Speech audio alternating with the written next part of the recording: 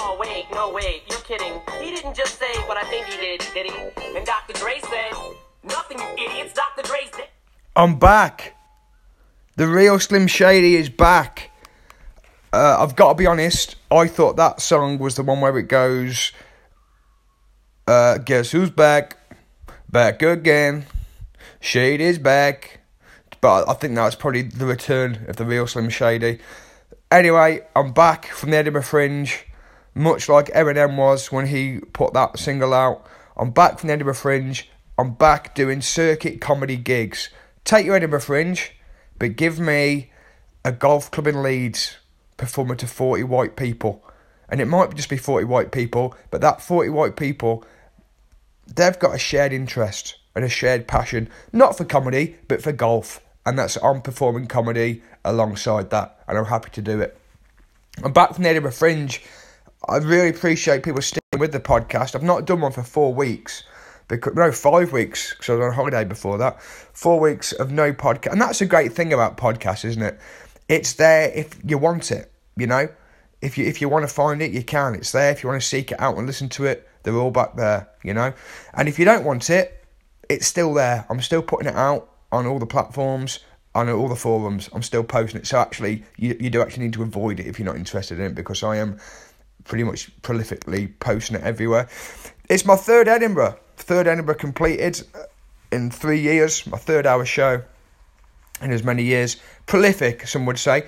Not in the sense of like a Premier League striker being prolific. If a Premier League striker scored 1 goal a season, that's not very prolific. But more of a sense in like a serial killer way. You know, if that Premier League striker was to kill 1 prostitute a year, you'd say he's a prolific serial killer. So in that sense, I'm prolific in terms of I do 1 heinous thing a year. And that, the last 3 years, has been the Edinburgh Fringe. It's good, the Edinburgh Fringe. It's a lot of fun. And this podcast, I just want to enlighten people about the Edinburgh Fringe and the process and what it's like, really. I have a great time up there. I really do enjoy it. People always talk about the cost and how expensive Edinburgh is for a performer.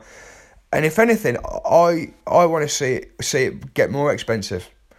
I think we could make the Fringe more expensive. In an ideal world, you want to price people like me out of it completely.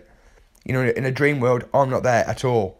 Or people, my kind, aren't there at all. You want to price us out of it completely, in my opinion. My room, also, let's see who wants it. You know, my room to perform in for 26 nights was £2,500. Put that up to 10 grand, and let's see who really wants it. Who's going to remortgage their house for a shot at being on the next series of roast battles on Comedy Central? Who's going to pawn an engagement ring to be seen by a Radio 4 producer? Who really wants it? Ultimately, Edinburgh for me, career-wise, completely futile. Great fun, but I'd have been better off economically to have recorded my jokes on my phone, paid a producer 6 grand, and said, listen to this. And that would have been 1 more industry person heard my jokes than did in Edinburgh Fringe. But is it about that? You know, I've got a room, 50 people in that room every day laughing at my jokes, you know? And is that what it's about? You know, is that more? No, it's not. Because none of those 50 people have got production companies. Get out. I'd rather perform to 1 producer who could change my career than 50 paying punters. Genuinely. So, first thing, cost. Let's get the cost up. That's one way to make it better. Second thing, this is a big problem with the Edinburgh Fringe, but not just the Edinburgh Fringe. This is kind of life in general. Whenever I've been to big events, the thing that generally lets these events down are the general public. The general public just spoil things. They're just not that. You never get what you want from the general public. They're just not that intuitive, and they're just not that bright, the general public, I'm afraid. Proof of it would be, so every day for my show, I flyed in front of a sign, and I stood in front of a pub flying my show, and behind me there was a sign, and it said, posh and shite cocktails. And the amount of people that would walk past that sign and laugh at that sign and take a picture of it and thought it was brilliant. You're at the biggest arts festival in the world, and you're taking a picture of a chalkboard outside of a pub.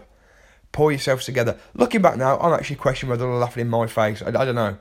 Maybe it's just a coincidence that board was behind me. But come on, my wife does the same thing. We'll sit through an hour of award-winning comedy, put on like a critically acclaimed film. She's not laughed once. We go on a fucking guided tour of London dungeons, and some 18-year-old holding an umbrella above his head, giving the tour, makes some joke that has been scripted. She's in bits. She's bent over double. This is what we're dealing with. The amount of gigs I did in Edinburgh, where there'll be like 50 seats in the middle. The audience will walk in, they'll get a stool and sit like adjacent to the stage, just not in. Like, what are you doing? What is wrong with these people? Honestly, it baffles me. It absolutely baffles me. The general public, like football, for example. I love football, but it's ruined. Whenever I've been to a football match, it's always ruined by some idiot behind me with his shit opinions. That's not what I want. Football would be better behind closed doors and just televise it. Everybody has to watch it in a pod. They can't interrupt because it's just stupid opinions, and that's the general public. So that's here's just, and they go to the wrong shows. The public, you know, they come. Basil Brush sold out every day in Edinburgh. Basil Brush with adults. What is wrong with people? If you want proof that the general public are idiots, in a supermarket, the things on the middle shelf, the things at eye level, they're the biggest sellers. They're not necessarily the best product, but they're the biggest sellers because the brands pay for that shelf space. All the public have got to do, they've got to just tilt their eyes 0.5 millimetre up, and they might see a better, cheaper product, and they don't do it. And that is essentially the Edinburgh Fringe. Point 3, the big thing that people talk about at Edinburgh are the critics, so reviewers. Now, my opinion about reviewers, it might be different to other people's. I actually, I cut reviews a lot of slack. You know, that they're trying to make a career the same way that we're trying to make a career as performers. And sometimes they get it wrong. You know, like comedians listening to this, think about how many times you got up at a new material night and you've thought something was going to work and you've told the joke or you've told the routine and it hasn't worked. Well, that's the same for a reviewer. They're not going to get it right every time. They're improving. If that reviewer came back and reviewed your show again in 5 years, they'd do a better job of it. And it's hard. And the other thing people say about reviewers are, it's just a student with a blog. Fair play to them. They're the ones I've got time for. Do you know how hard it is to maintain a blog? How many people have started a blog website and have never completed one blog? I started a blog website once. I did 3. I'm still paying for the domain name. I can't even remember what it is. I'd have to go onto Google and just scroll past all the kind of articles about me being the future of comedy. Get down to the one where, and it's my blog. It's hard to maintain a blog. Good luck to them. The ones I've got no time for is like the broadsheets, the legitimate critics. That's the ones I've not got time for. You know, the country's burning, Prince Andrew's a nonce, and you're in the Tron in Edinburgh reviewing some sketch group. Get a grip. That's what I've not got time for. So listen, I'm back from the Edinburgh Fringe. Sorry if it's a bit ranty, this one.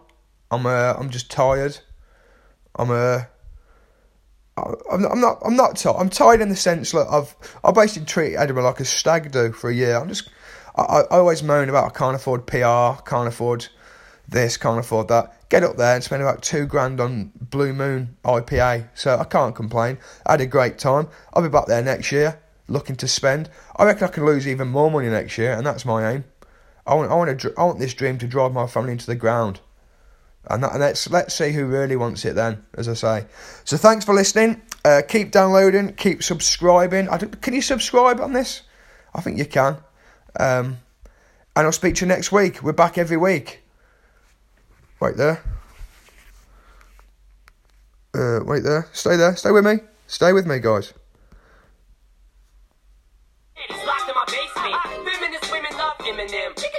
See you next week, Lords.